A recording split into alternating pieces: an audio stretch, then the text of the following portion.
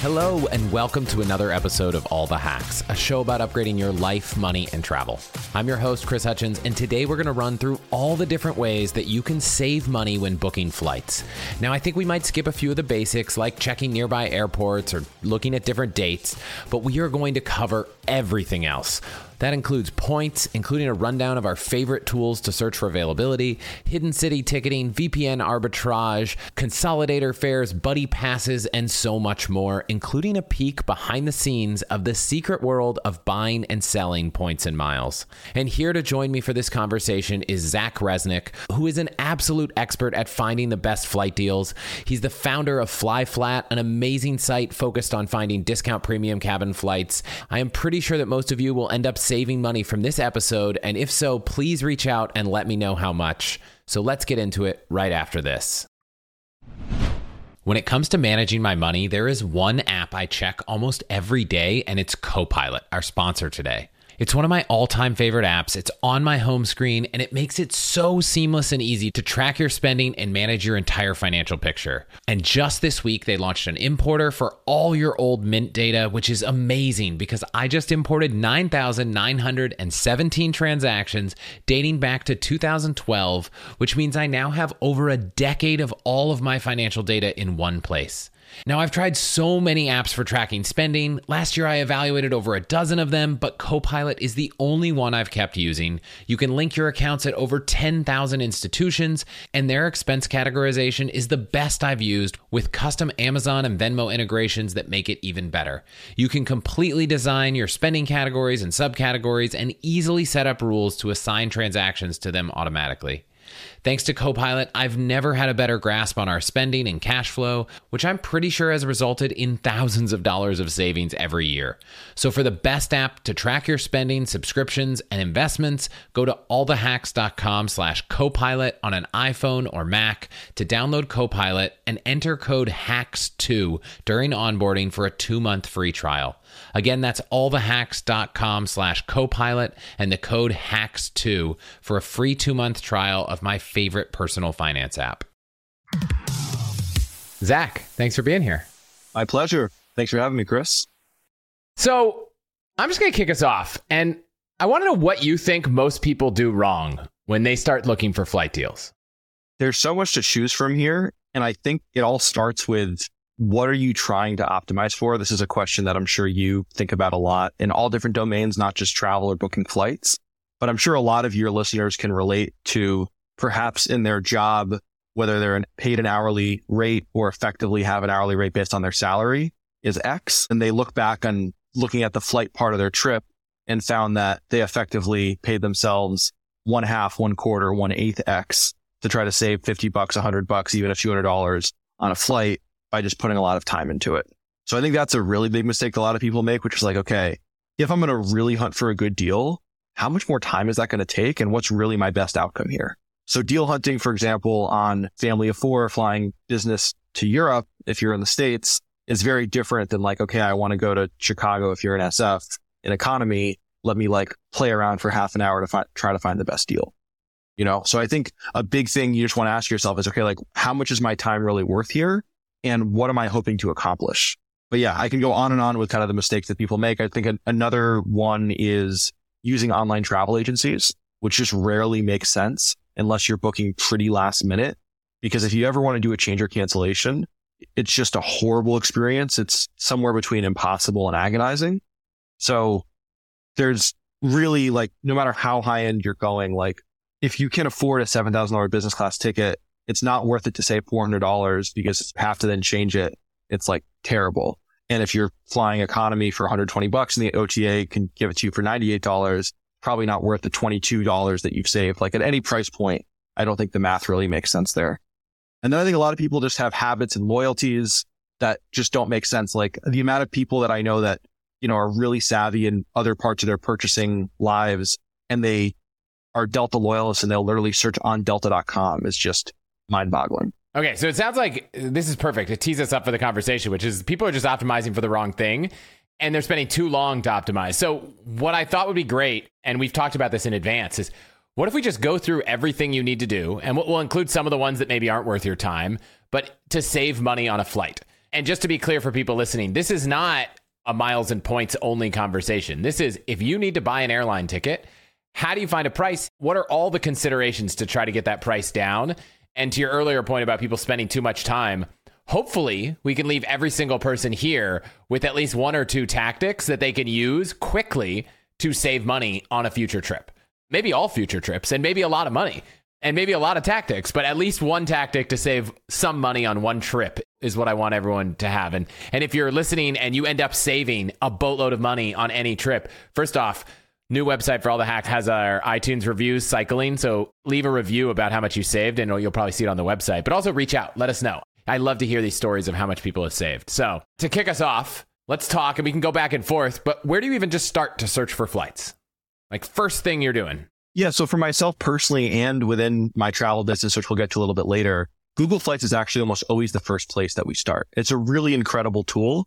The user experience is fantastic. It's very clean. It shows you what you need to see very quickly. And most importantly, like an Expedia or Kayak or really any other flight aggregator, when Google is showing you their best flight, which is, if you ever use Google Flights, you usually will see best flights, 1, 2, or 3 flights that come to the top.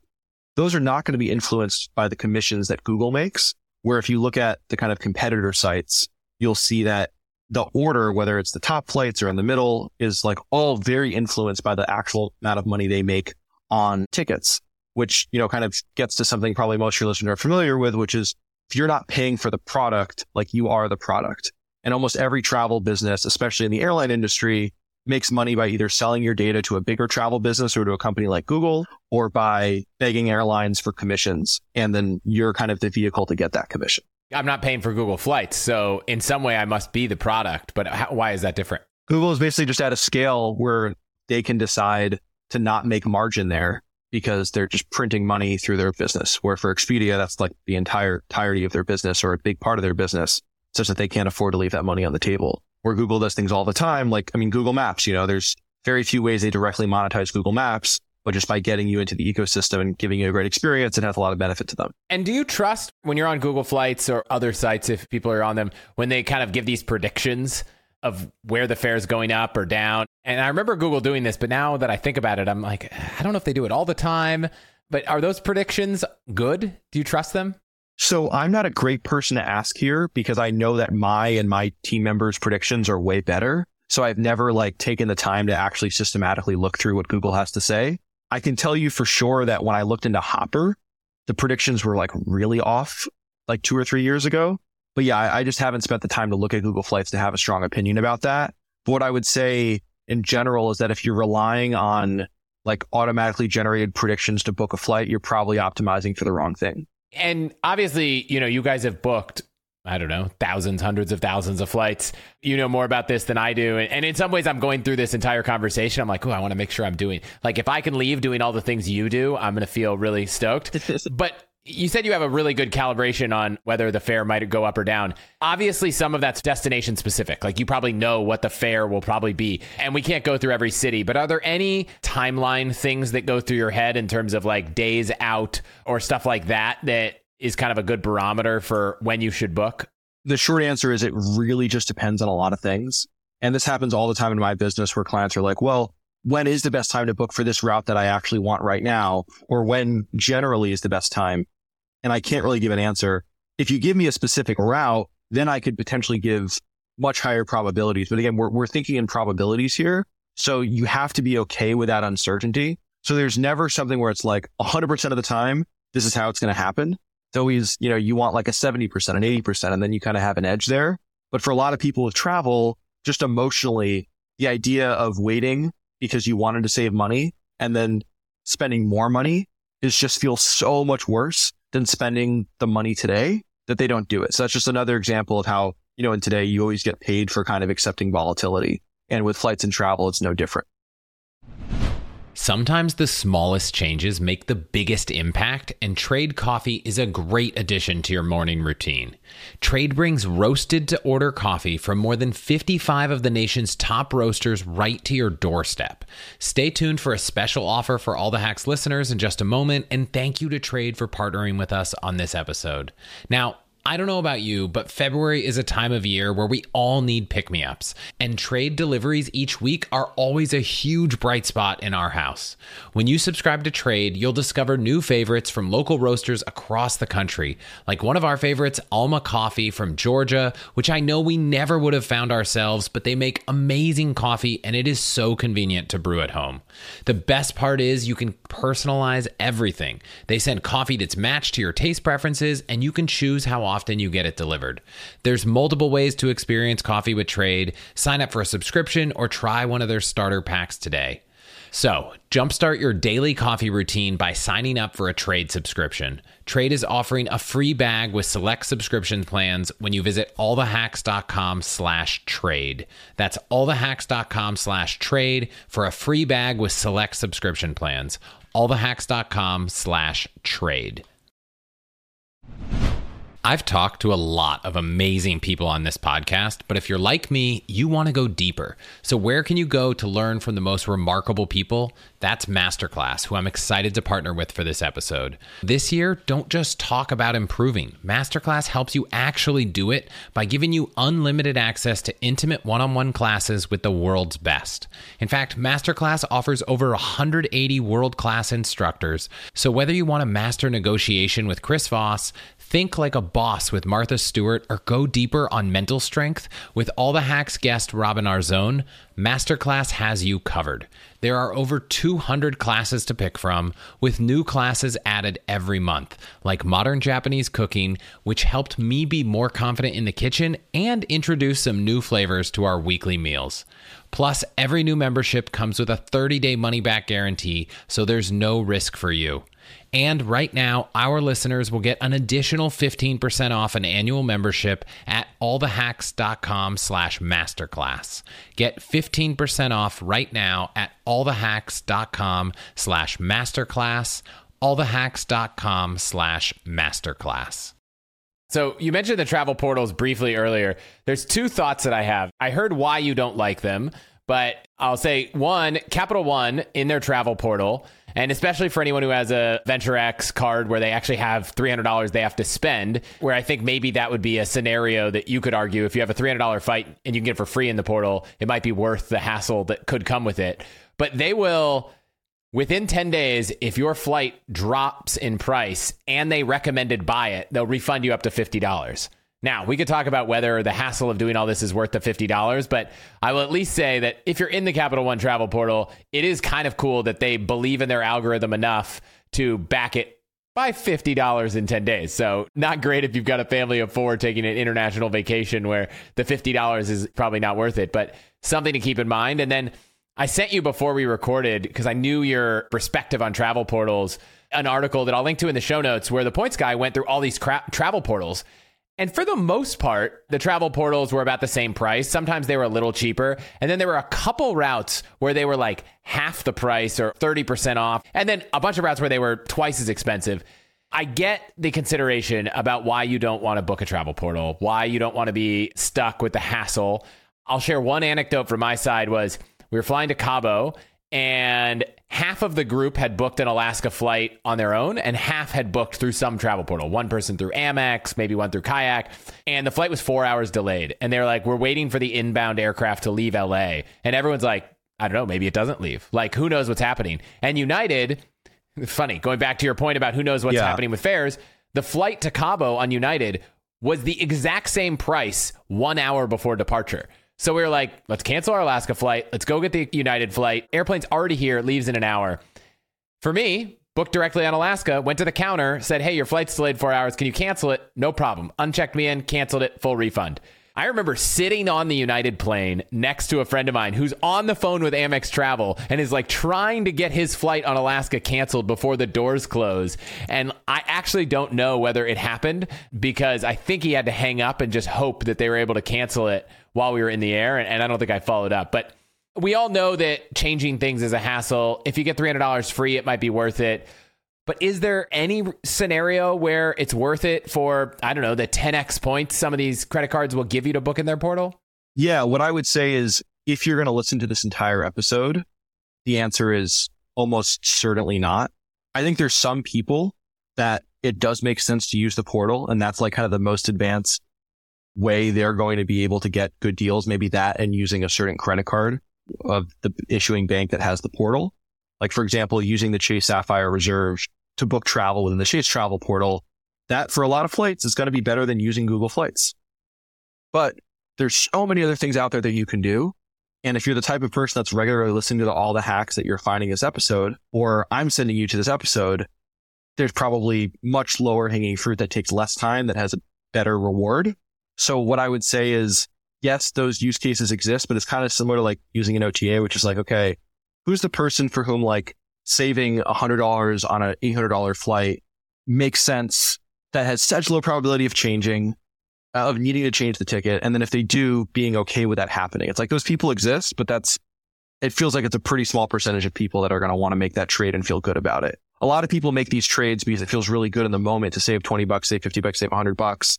And then you like regret it, what feels like forever when the inevitable thing happens, because there's just always delays, always cancellations, no matter how well you plan. I don't think it makes a ton of sense to look into them. And frankly, Chris, you've probably looked at these portals more than I have. And I think by the time we're finished here in discussing all the different ways you can save money on travel, if you're actually going through the kind of waterfall approach that I used to take personally, that I built a business around, going through the portal at the end, probably not going to make sense because you're going to find something that's higher leverage. Great. So let's go through this list. And I'll flag that you said the waterfall approach. I don't know if this list is going to be the perfect order, because there's probably going to be scenarios where some do work, some don't work. So listen to the whole thing and think about all that first. But where do you think the biggest opportunity for arbitraging the price of a flight is? Yeah. And just before I answer that question directly, like when I say waterfall, what I mean is starting with the thing that has the highest probability of getting you a much more discounted flight,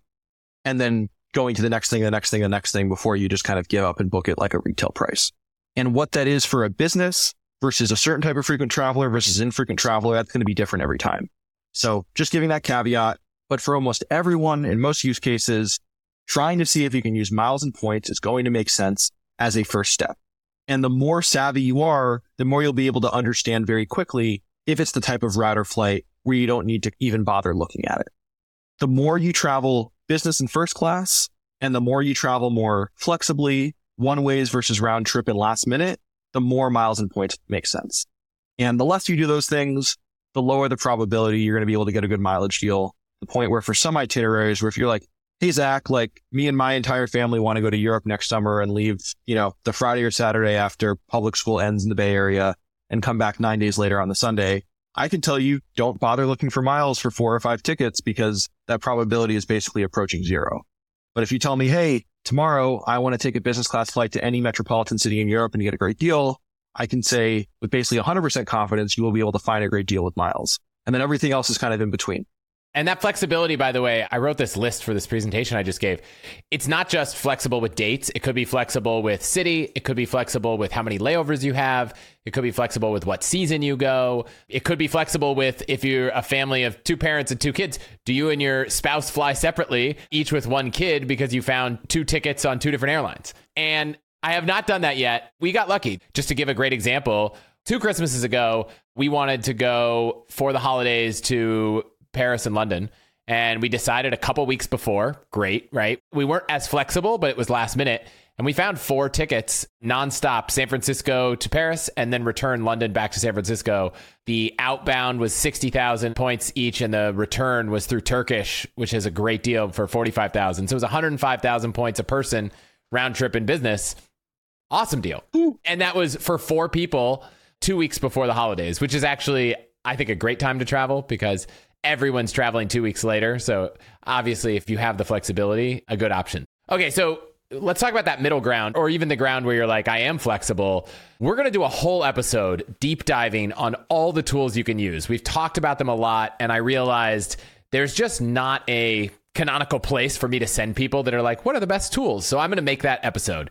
But I want to hear from you. What are the tools that you like? Because you do this for a living, and I do this for sport. To be honest, only for a couple of years now have I not booked my own travel. Even when I've had a very capable team that's doing this for other people, I still always want to do it myself. And I still actually like look up travel for myself, even though I don't really book it for myself anymore. So full disclosure here, what I'm going to share is based on the experience of my team using these tools, as well as some friends. And, whenever possible, unless you really love doing this, I'm obviously a little biased here, but I think outsourcing it to professionals when it makes economic sense can be a good idea, because it's really like I've spent literally over 10,000 hours optimizing this stuff for myself.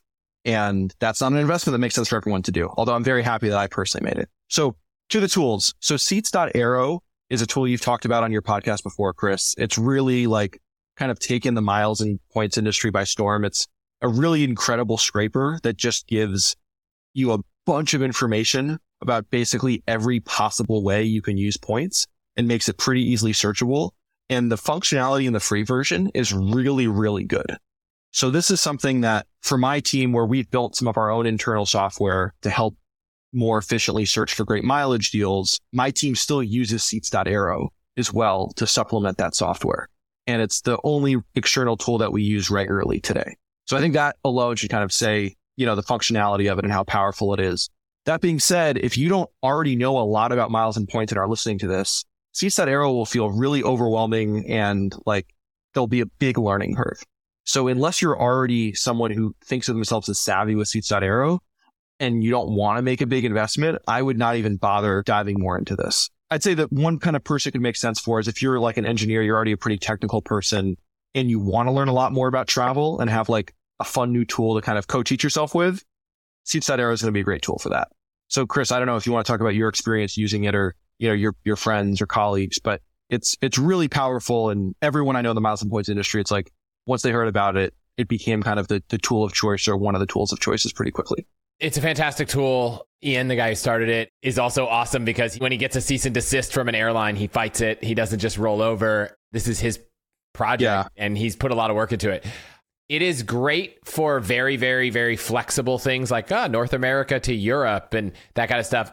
The one thing it misses is if you have ultimate flexibility, Seats.Arrow is really good if you want to search within a month. You can do like plus 28-day searches across all programs. They basically have two sections, one where you search by a program and one where you search across everything. I don't think there is an easy way to do like, want to go to Japan next year across all programs. I think like that is one area that's missing. And so the tool I've been using a lot for that is Points. Yeah. There are a lot of these tools, but because they have a really good flexible search that's like, I just want to go somewhere, like show me what's possible. And it's a lot easier of an interface for someone to get started. There's a free version that also is great, and the paid version is not that expensive. If I can get deals for any of these tools, I'll link to all of them in the show notes. I think some of them we have on our deals page, but I'm going to go try just since we're talking about them. I don't want to go too far down this rabbit hole. Are there any other tools that you think are worth calling out? Yeah, I just want to note, again, the kind of the use case if you're listening to this, like, should I take the time to look at Points? Yeah. I think Points, yeah, is great really for all spectrums. If you're a beginner, it's actually like a pretty intuitive tool to use. The other tool I would just mention for less flexible travel, but that still wants to use miles and points, Award Logic. So if you're like, hey, listen, I want to travel from here to there in a 1 or 2, maybe 3-day period, and I want to search across programs. Today, I think the most user-friendly tool is by far Award Logic. So I'd also just highlight that tool as well.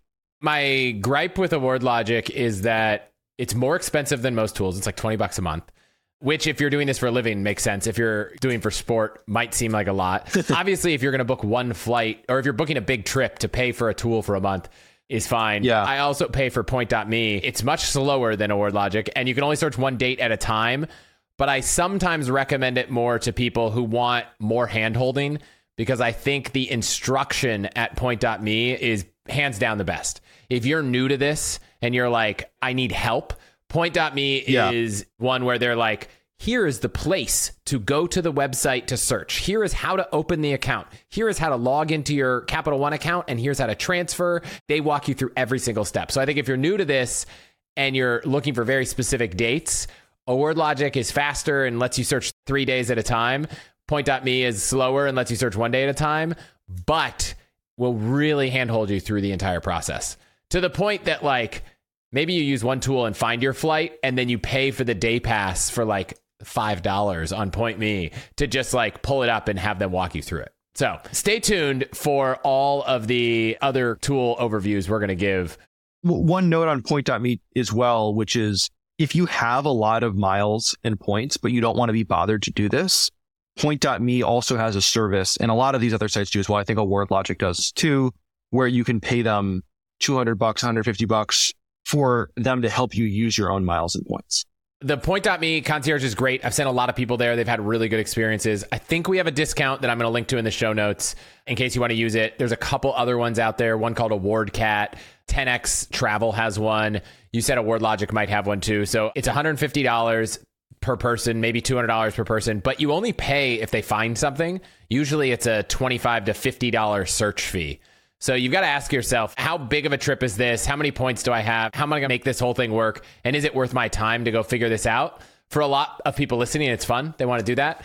Some people, they don't. And those tools are really great. But I think there's another place that is interesting, which is if this is the biggest arbitrage, right? If you're taking a family of 4 to Europe in business class, like we were on our trip, 400,000 points is, depending on where you got them and how you acquired them, could be valued as low as like $4,000.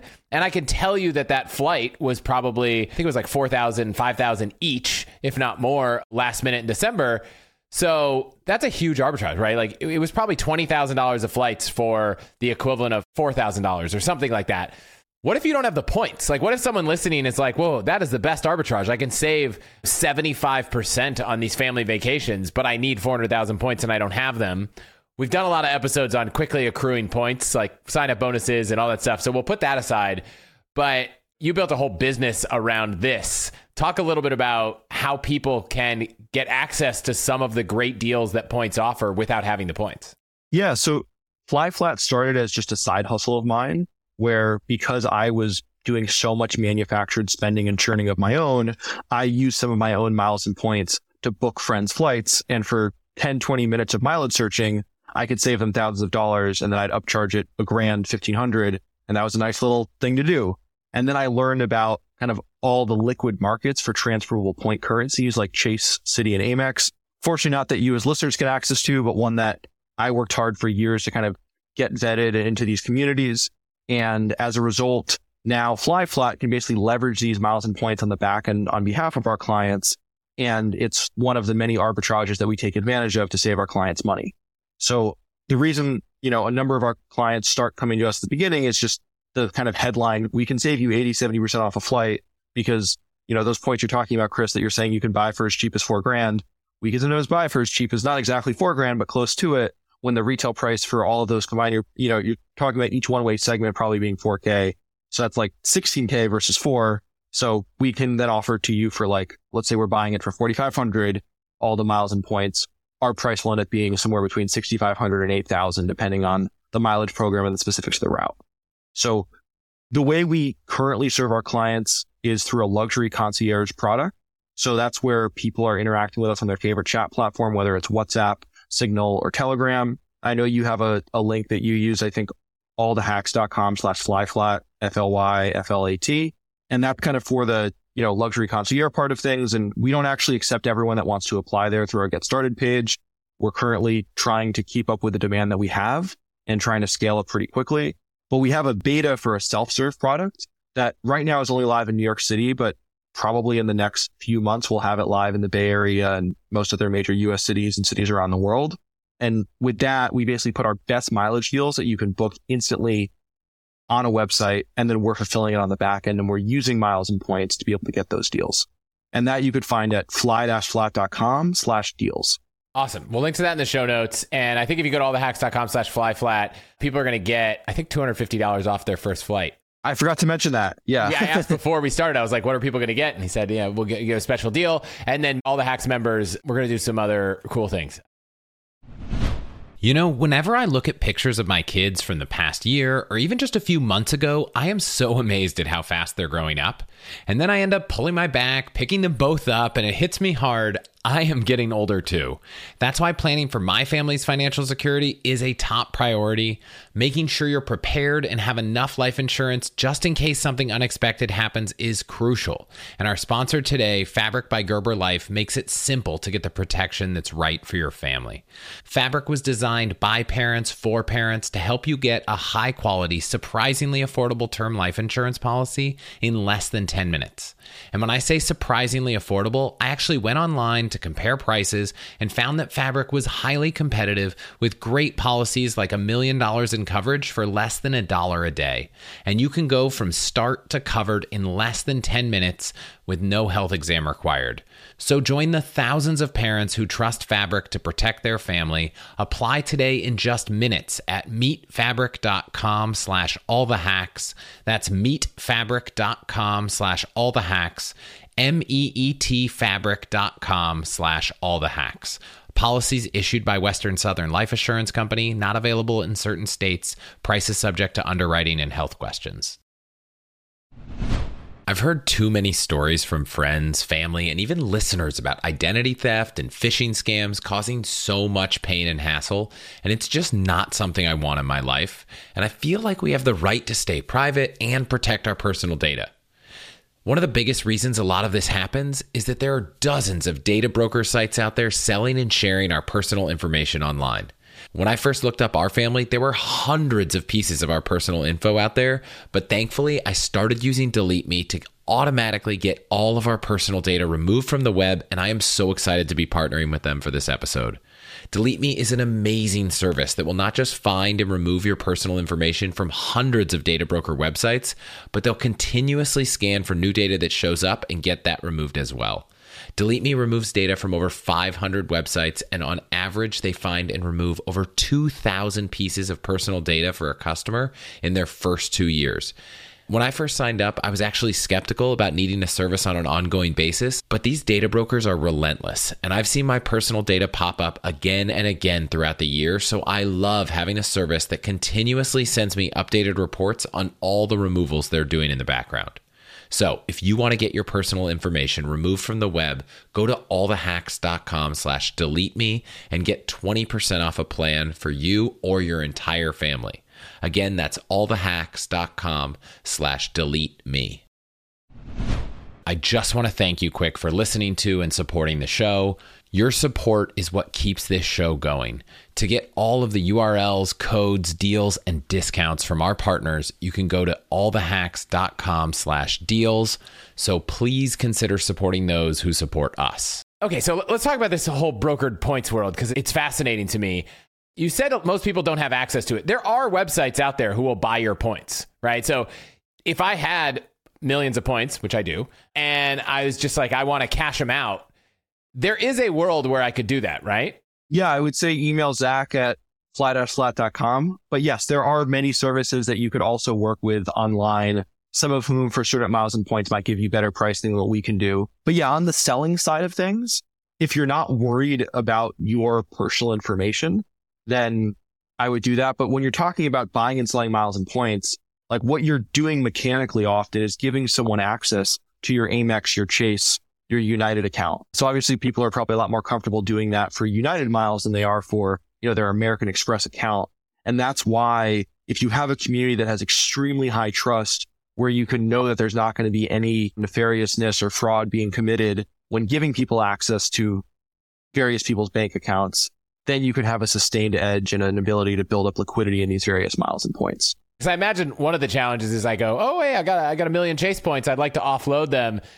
Someone could say, okay, well, now I'm going to go out and, as soon as someone wants a flight that's available with Chase points, they could email me and then I've got to book it for them. And then if they have to make changes, we have to go back and forth and it kind of gets messy. So I see where it actually feels like a lot more hassle unless I'm willing to share my information. And I think the average person listening is probably not want to share their Chase login with a random person off the internet. Maybe they will with you now that they've gotten to listen to you for an hour.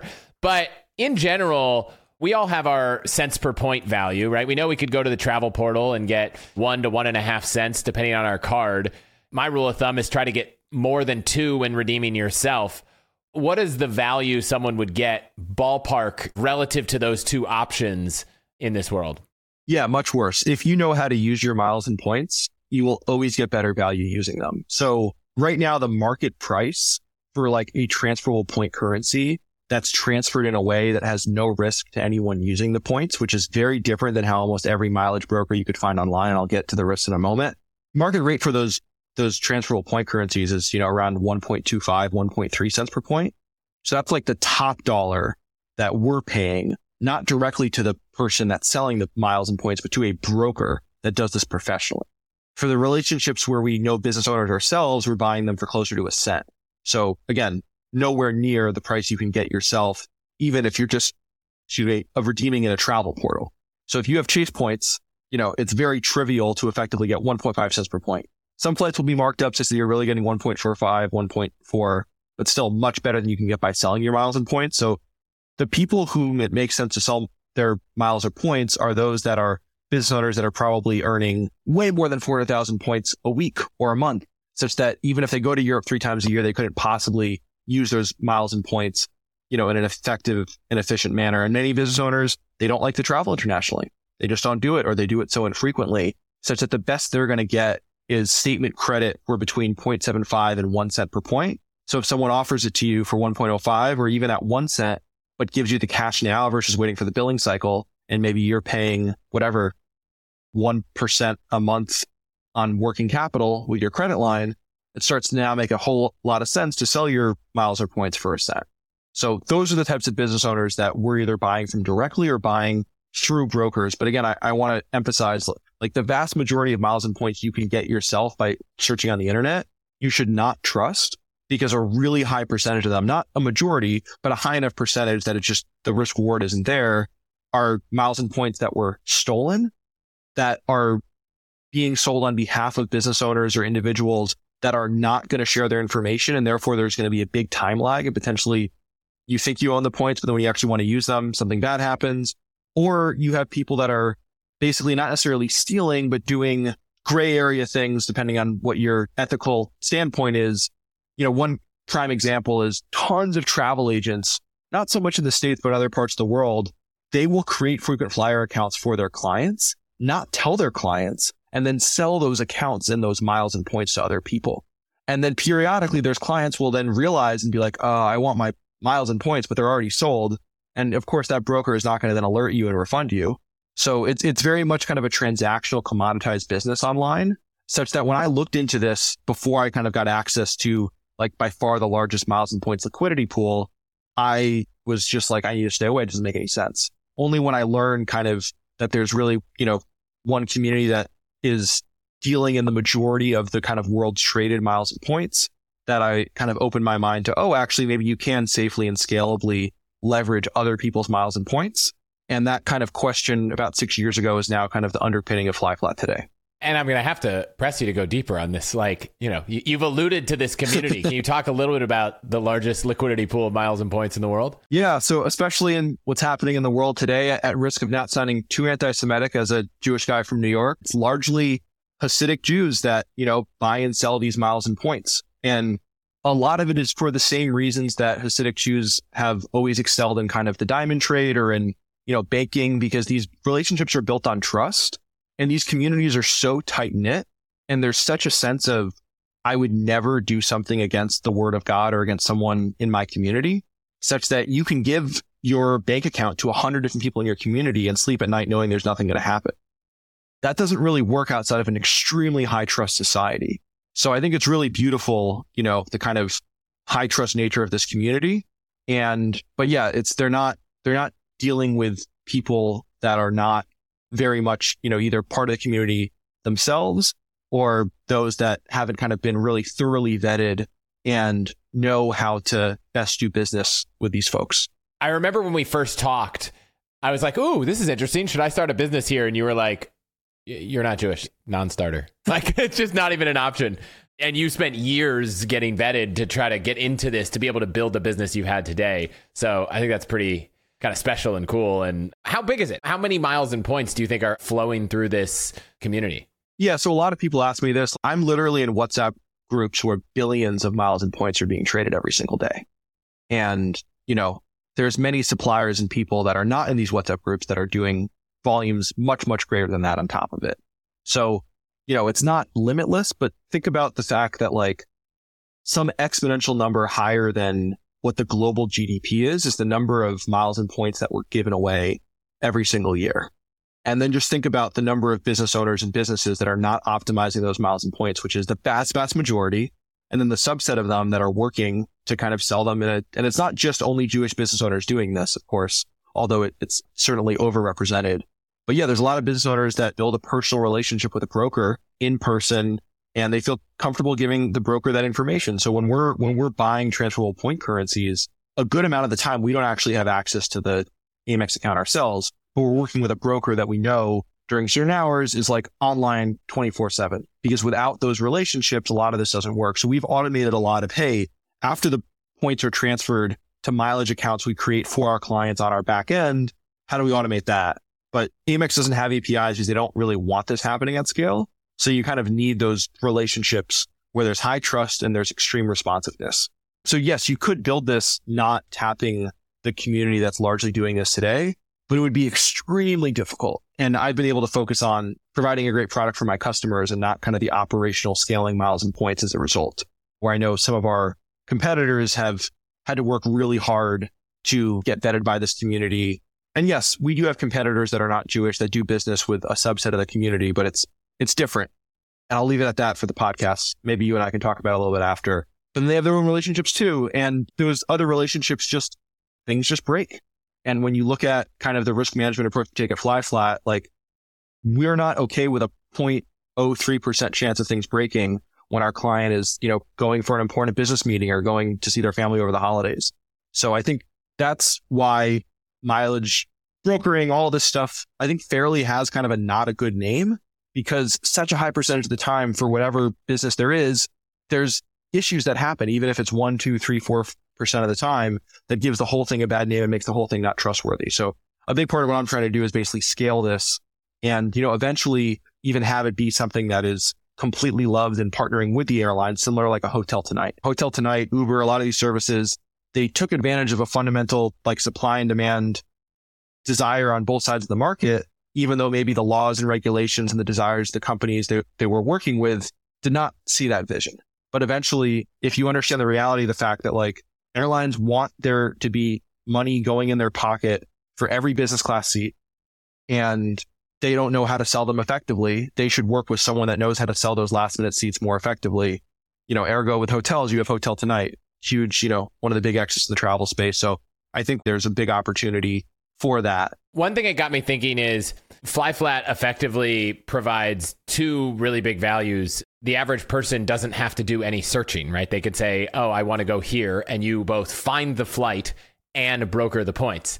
Is there a world where someone who is willing to do the searching, but like doesn't have the points, could get access to something at a lower spread? Or do they just need to find a broker? Or take someone like me, let's say I had no points, but I know how to get the deals. Is there a product for me? If you book more than 5+ business class flights a year and you're booking within a month of the date, email me at zach@fly-flat.com and we'll figure something out. So biggest arbitrage opportunity, miles and points. We've talked about it a ton on the show. If you have the points, there are tools that make it easier. If you don't have the points, there are places like what you've built that can give you access to some of those savings. Let's move on, because I know we have like 8 or 9 other things. So like miles and points, like you said, isn't always going to be the way to get the best deal. I'll just share one quick one, which is around gift cards and flight credits. And so let's say you don't find a perfect deal, which we're going to get to. I just want to make sure I plug that Southwest gift cards go on sale all the time, right? You could buy Southwest gift cards on Costco for 14% off. I bought some around the holidays at Sam's Club for 20% off. And you could buy in fairly reasonable quantities. You could buy $500 or $2,000. So that is one where I would say is one, maybe we could say more than 14 to 20% off later. And not all airlines gift cards go on sale, and you might not know which airline you need. But if there's an airline that you know you're going to fly on regularly and you can get consistent big return, I think that's great. For sure. You probably listen to the Acquired podcast, Chris? I would say like I've listened to one episode. Cool. Well, for anyone that's curious about how Costco can make those economics work, one of my favorite Acquired episodes is on Costco, and they have kind of a whole section around like they're making money net on like selling Southwest at 13% off. Like, how the hell does this work? So just something I found enjoyable. I think some of your listeners will enjoy as well. Oh, awesome. I will definitely listen to that episode. I'll link to it in the show notes. That was just one that I wanted to throw out there, but you have this list. Let's start with the next one, which is around hidden cities. Yeah. So just as a primer for people who haven't heard of Hidden City is this concept of basically hiding the city you actually want to go to the airlines when you're booking the ticket. So an example that I like to give a lot is, okay, let's use you, Chris, San Francisco, and you want to go to New York City. Almost 100% of the time, it will be cheaper for you to book a ticket to Cleveland or Puerto Rico or someplace within a few hours of New York, connecting in New York, than to book the nonstop to New York. And the reason for this is because, like a lot of businesses, airlines don't price based on what their costs are and add something. Only Costco's like that. In a pure form, they price based on what they think they can get. And the average person traveling between SF and New York has a lot more money and is much more likely to be a business traveler that is expensing the flight to their business versus paying for it for themselves, so they can charge more money for it. The company that popularized this was called Skiplagged. It's still around, Skiplagged today. And it was started by a college student as like a side hustle, side project thing. And then he got sued by United. And the lawsuit by United was incredible for his business. So I always tell people, like, maybe I'll regret it, but like getting sued by United doesn't sound that bad because it's insanely awesome free press because everyone hates the airline. So the media is always like, look at this underdog who's getting sued by the airlines. And the guy raised like a legal fund of like 100K or something within like a day or a week and won, because ultimately doing Hidden City, doing a lot of, I'd say, some of like the best hacks, the two things that were responsible for the biggest discounts of flight, Hidden City and miles and points arbitrage, can, depending on how you do them, violate the terms of service of your contract of carriage with the airline, but are still perfectly legal to do. So they're kind of like card counting, where the airlines don't want you to do them, but they're perfectly legal to do. And from my perspective, there's nothing morally wrong with taking advantage of their pricing inefficiency. So the way most people do Hidden City today does violate the airline terms of service. So I think the risk of doing that once, twice, maybe 3 times a year is really low on any individual airline. But if you start doing this a lot, especially on the same alliance, you want to be careful and understand that they might take away your miles and points, and there might be some issues with them. So just fair warning. I'll get to the way FlyFlat books them. We actually don't violate the terms of service. How exactly we do that, I'm going to keep a little closer to the vest.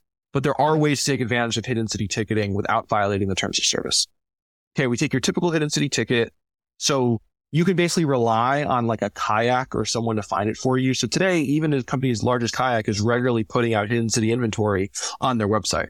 The way they get around it with the airlines, and who knows how long this will be the case, is they're linking to an OTA that's doing Hidden City. So they're just aggregating OTAs. They're not putting their own Hidden City inventory out there, but it's now a somewhat popular thing that you can book.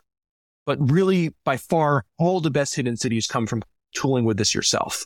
And this is kind of the second big thing that we ended up investing in a lot of time and money into, to basically find these kind of better ARBs. And to illustrate it, I can share my screen, Chris, or you can play around with this if you're listening at home. Let's take a flight this Saturday, which was February 3rd, from London to New York City. Book a nonstop flight. That's going to retail for, depending on which flight you look at, 9, 10, 11 grand as of the time of this recording, January 31st. Now, if you add a connecting leg from JFK to Montego Bay, Jamaica, that flight is going to come down to $2,400. So you're just adding this few hour layover that you don't intend to take. And now you've magically saved $7,000. So this is kind of one example of all the ways you can have absolutely insane savings by Hidden City. And it took a while, but we basically automated the subset of ways to do this that doesn't violate airline TOS so that we can just systematically save people a lot of money.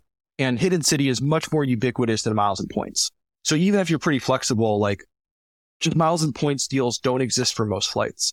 But on certain routes, Hidden City, especially when the retail price for business and first is routinely above like $5 grand, it'll be reliable on certain routes like 80, 90% of the time, no matter how close or how far you are from booking the ticket. One thing I've always been told is if you have a layover and you check a bag, your bag's going through. So in your example, someone flying from London to New York, maybe they do have a bag.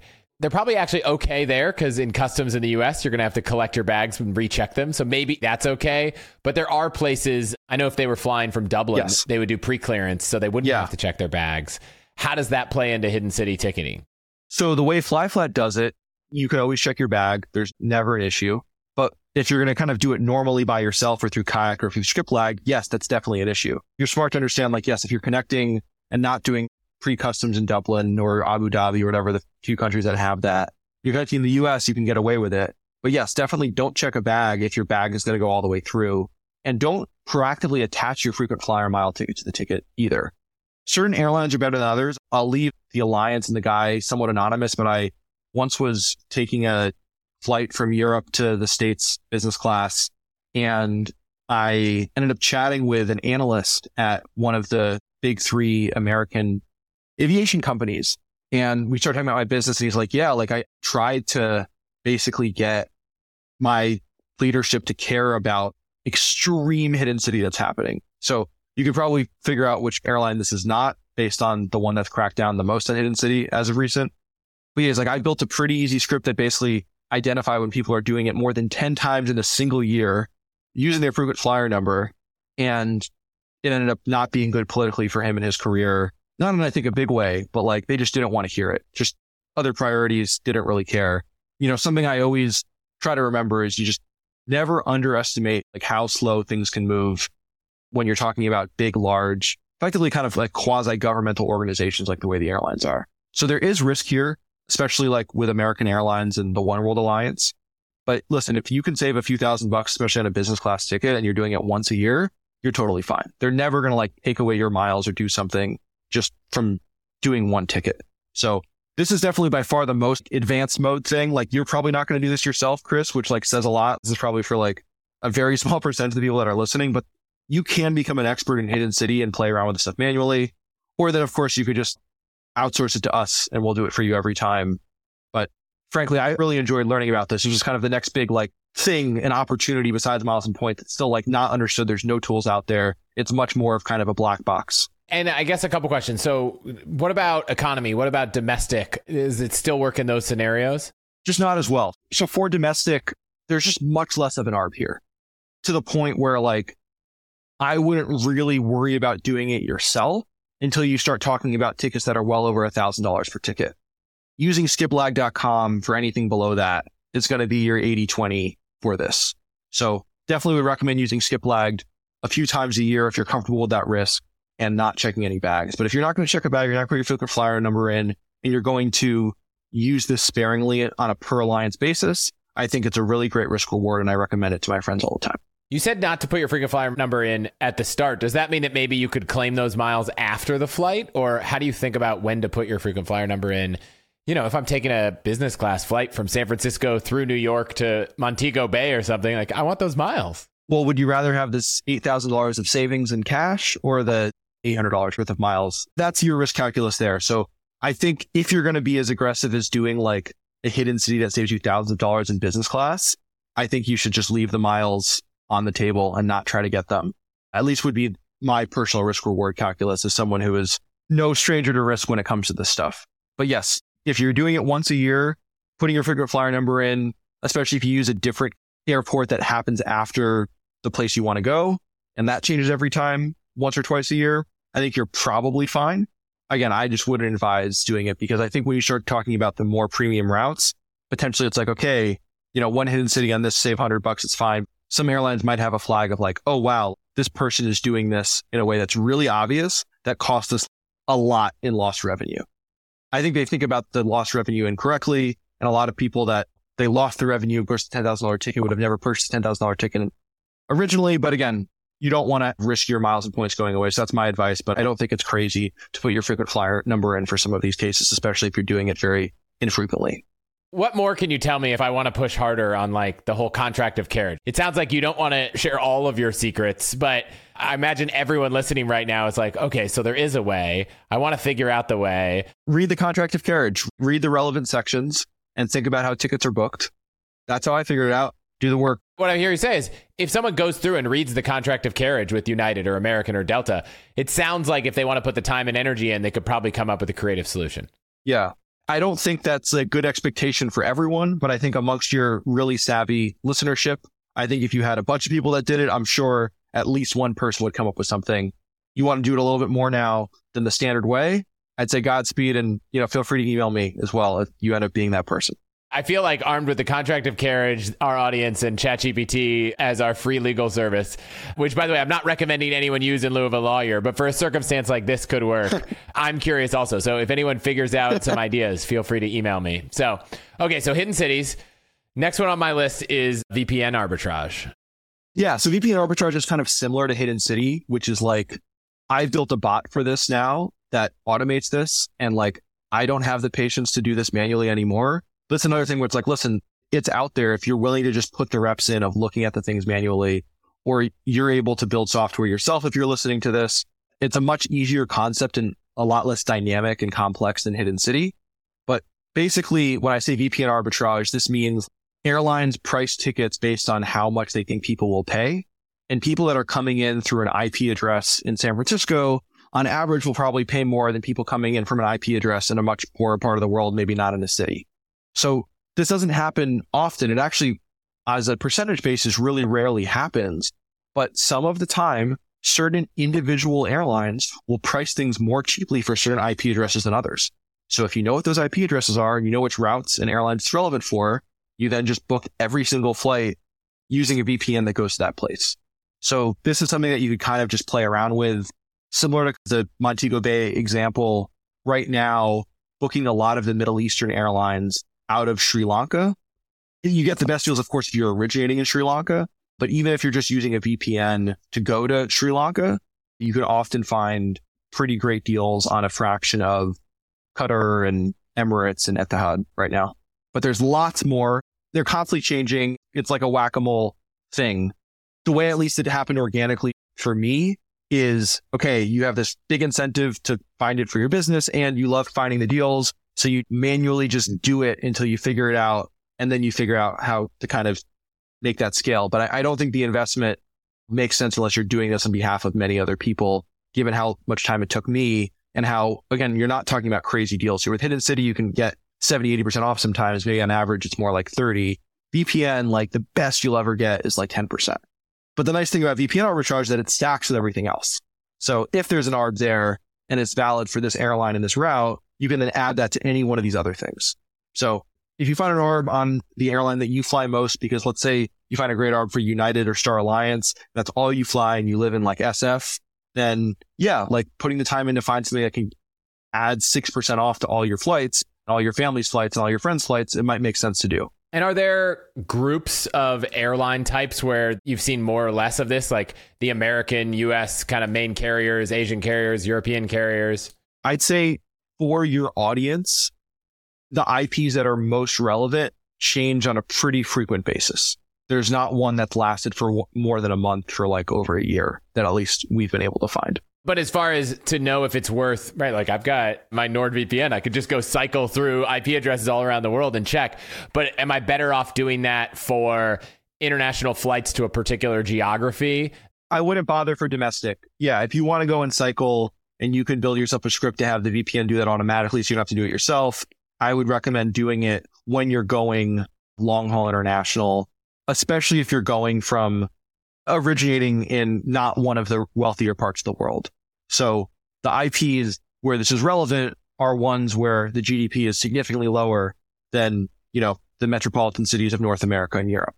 So don't go Paris, Rome, London, go other places. And funny enough, I'm thinking right now, my EA is based in Sri Lanka. Her arbitrage is actually just turn the VPN off. Because normally she's running the VPN to search for, you know, a US IP. I'm like, no, when you're doing flights, just turn it off.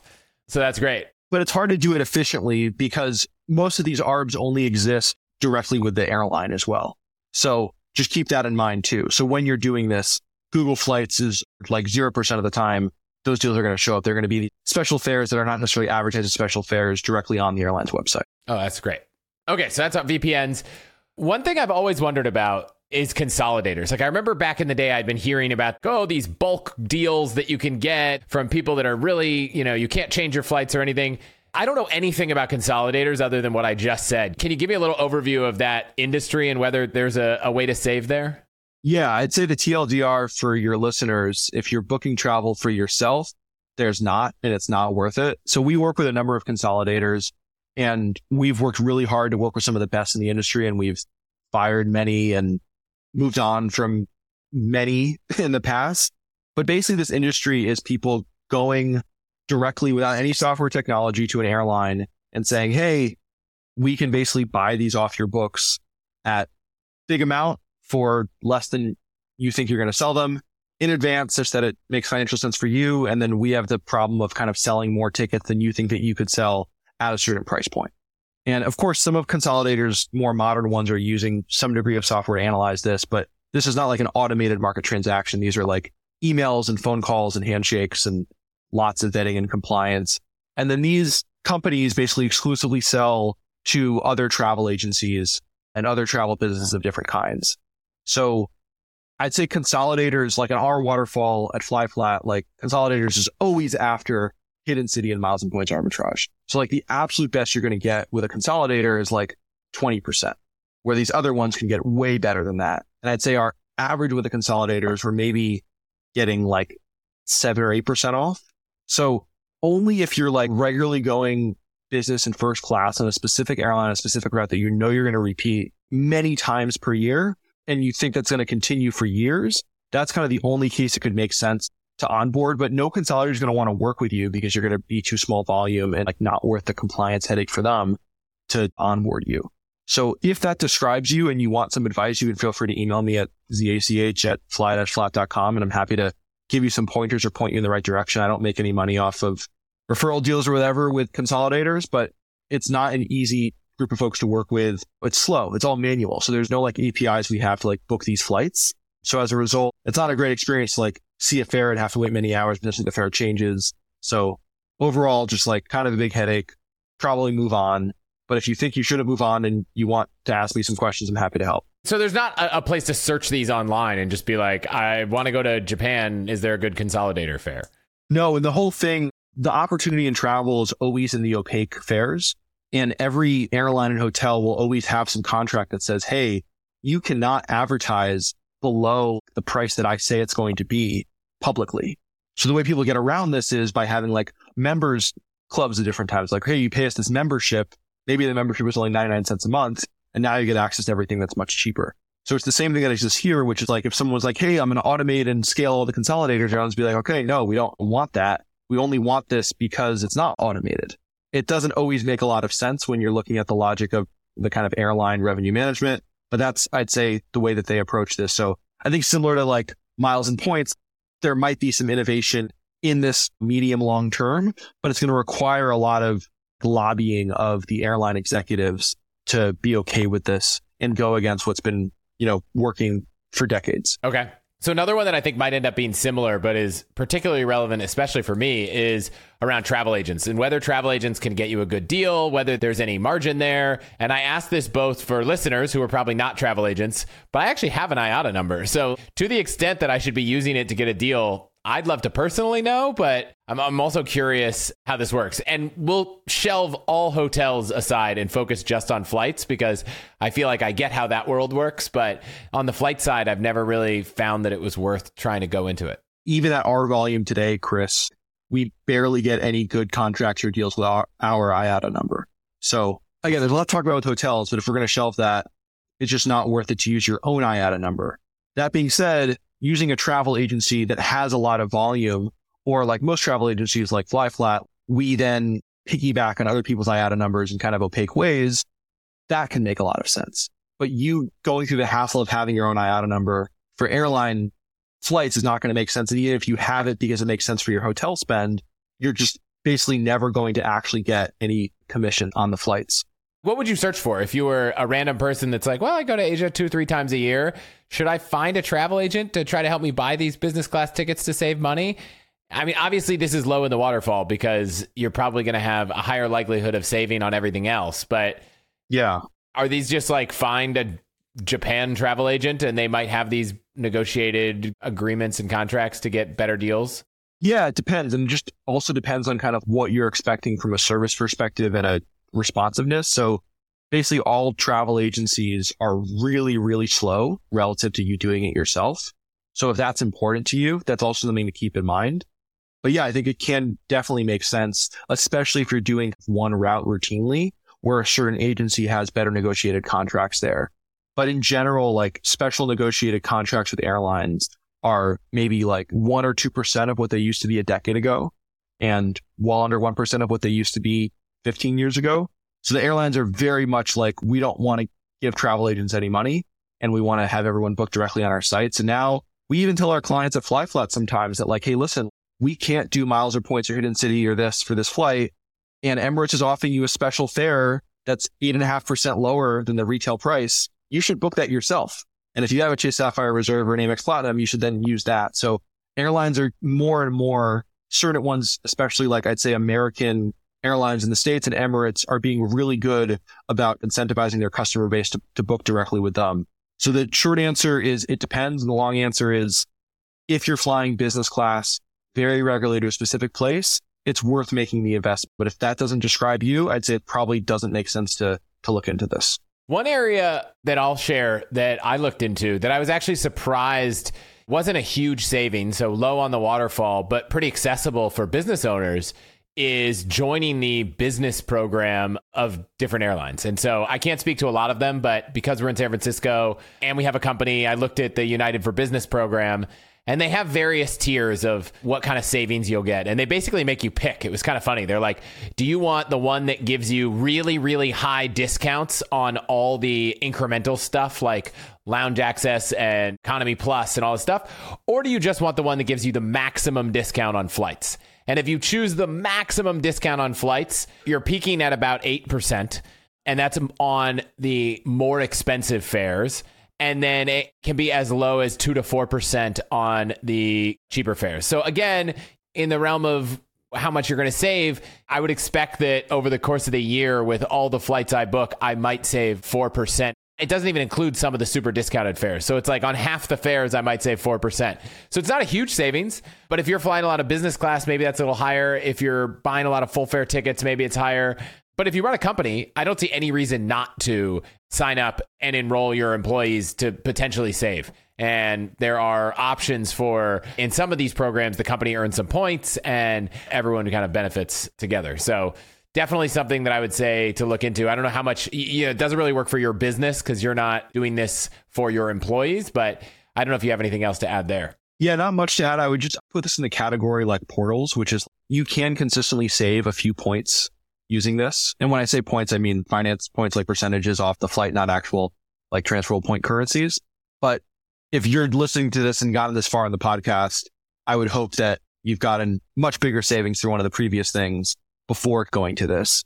And that, yes, this might even be additive, but it's so small relative to just doing these other bigger things well that I wouldn't worry about it. But it's really easy to just enroll. So if you're not enrolled, you might as well just do it. But I wouldn't expect too much from it. On United, every time I log into my United account, I have one of these and it's like, ooh, the fare went from $220 down to like $216. It's a very small savings, but it's also no work. So the earlier thing people are doing wrong, it's like putting the work in the wrong way. So I'm spending no time on this, but the reward is pretty low.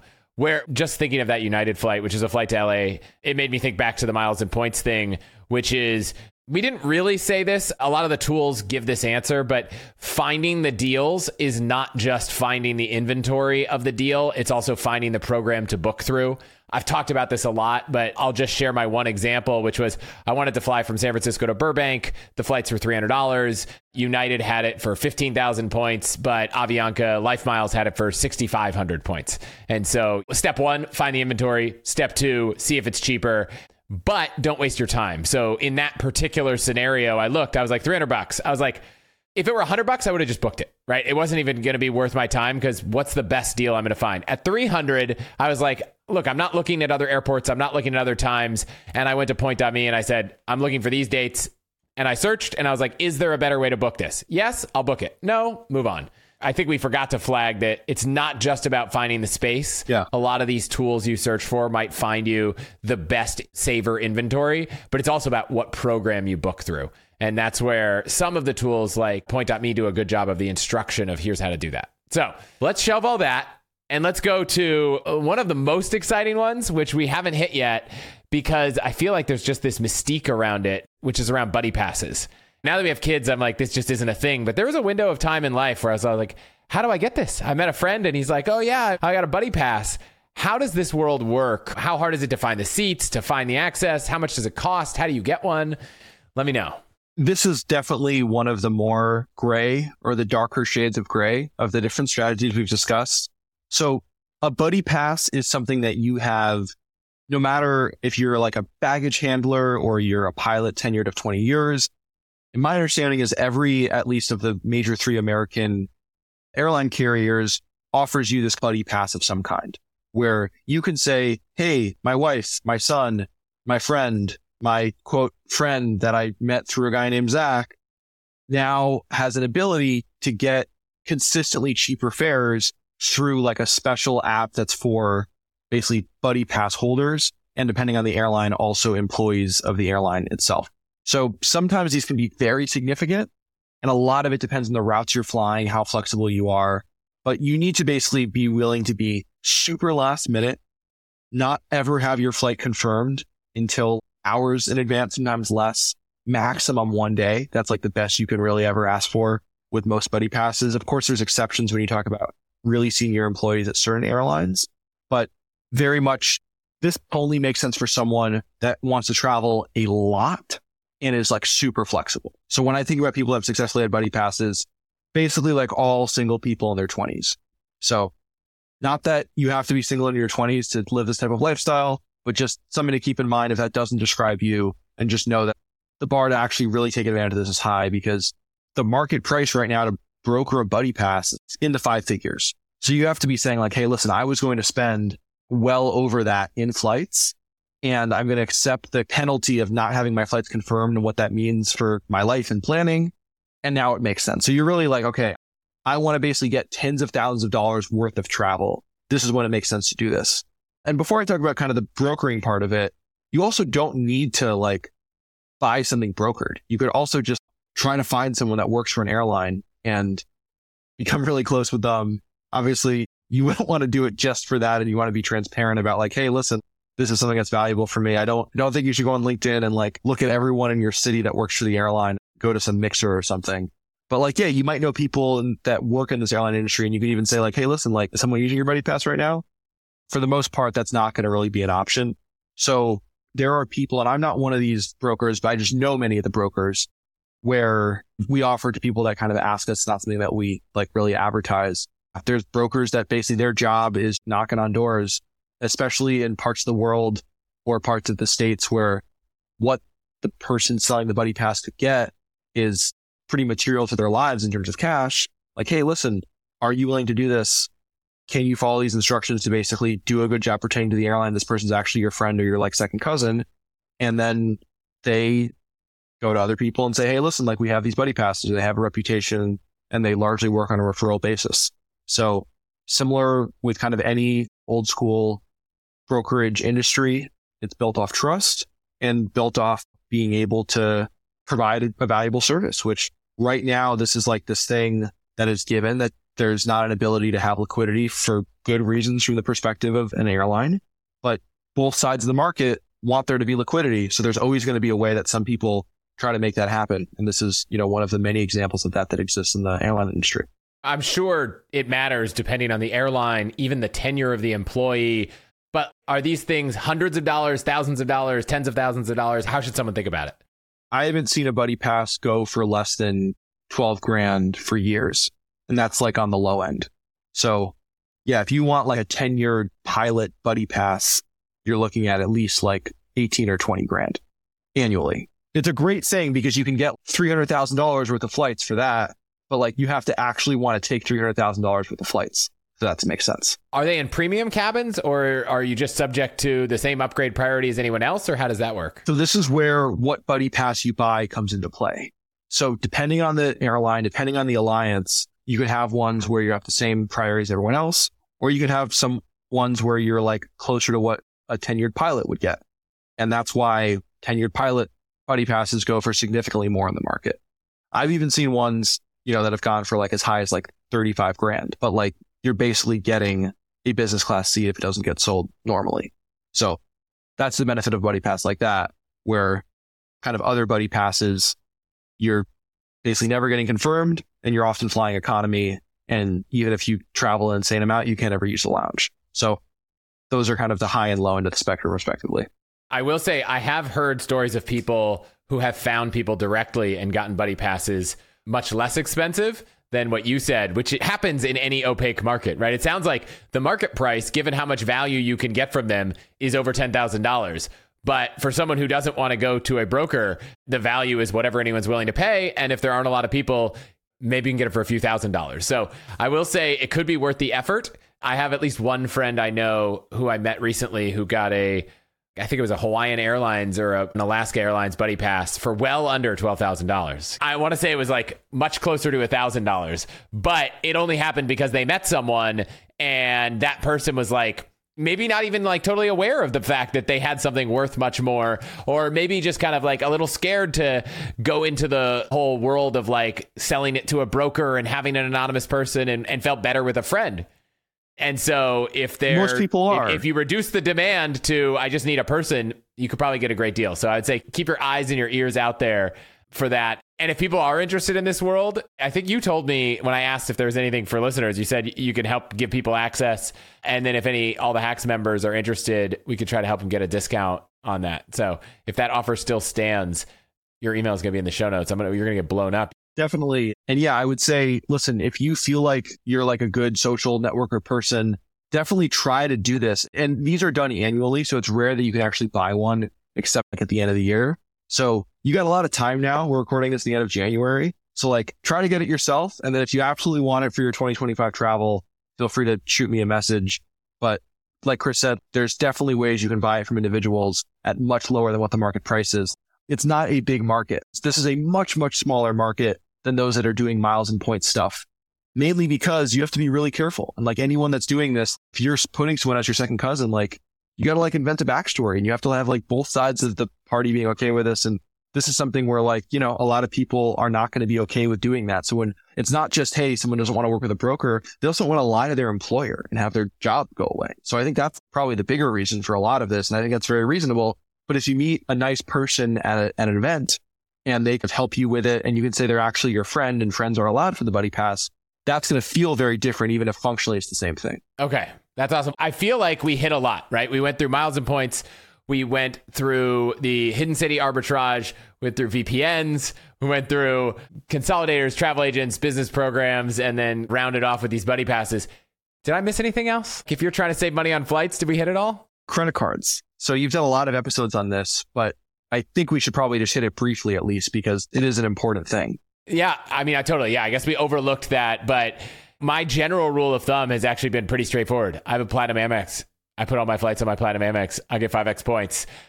If you're able to get at least 2 cents of value there, that's 10% off all flights. I tell people the Platinum card, you got to spend enough, probably 10, 20, 30. I think you sent an email like 30 grand to make it worth it.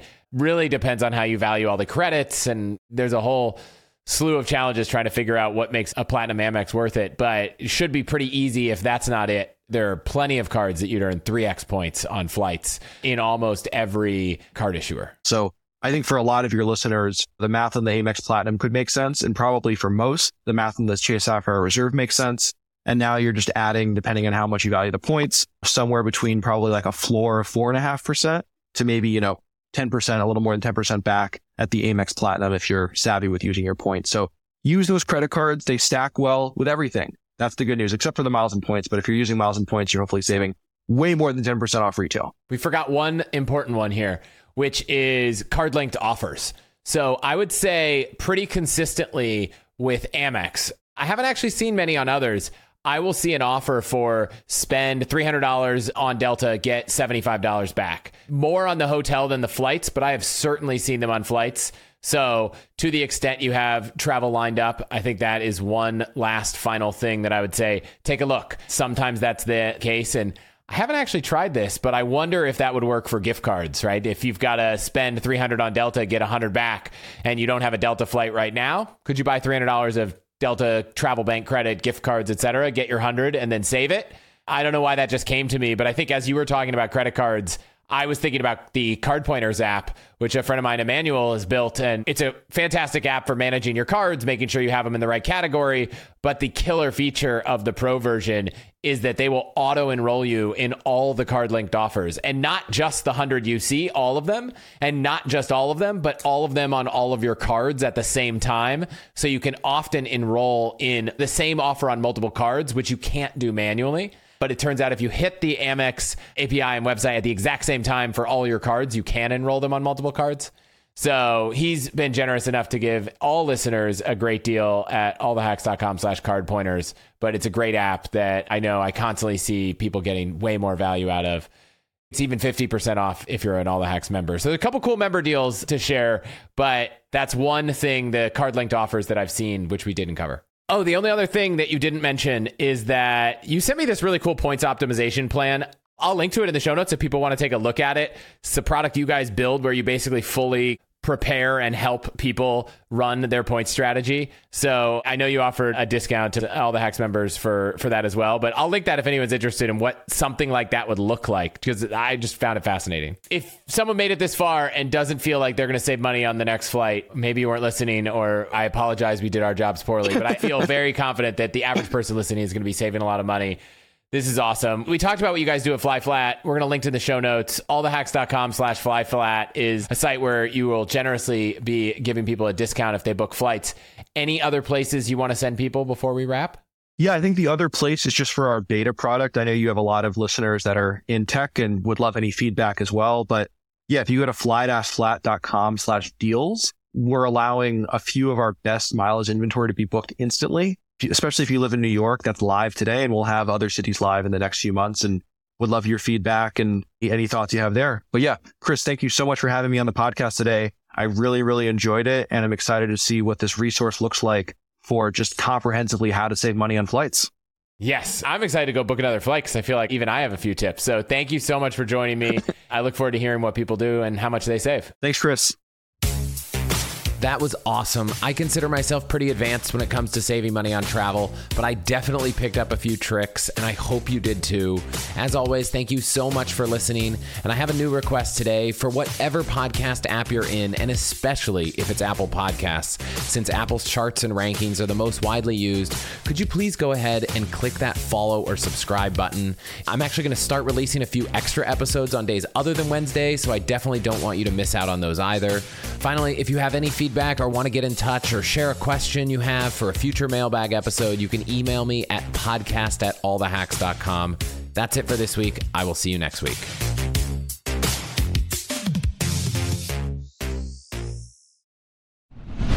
What's the best way to help you and your finances thrive? The answer can be overwhelming with all the financial misinformation out there. So I want to talk about an amazing resource, the NerdWallet Smart Money Podcast, where every week NerdWallet's in-house experts and financial journalists set things straight and help you make smart decisions with your money. The nerds have already helped me get smarter about saving money on groceries, avoiding some of the latest financial scams, and boosting my credit score, since it's actually been going a little bit up and a little bit more down lately as I've been taking advantage of a few recent credit card offers.